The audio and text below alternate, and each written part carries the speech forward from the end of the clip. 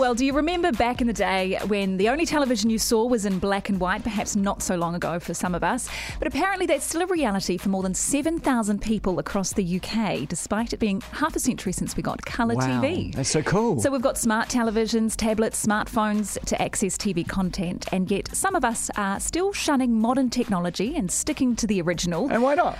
Why not? Well, some of those people, of course, are collectors rather than those who just haven't quite caught up with the changes of the last century. Or they're cheap.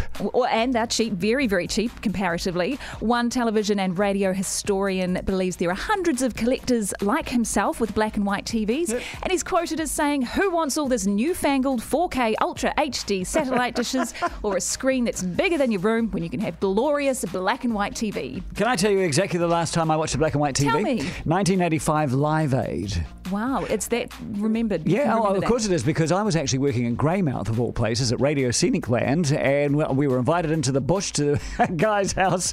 He said, come and watch Live Aid at my place. And we're sitting there in Greymouth thinking we couldn't be any further away from Live Aid if we tried.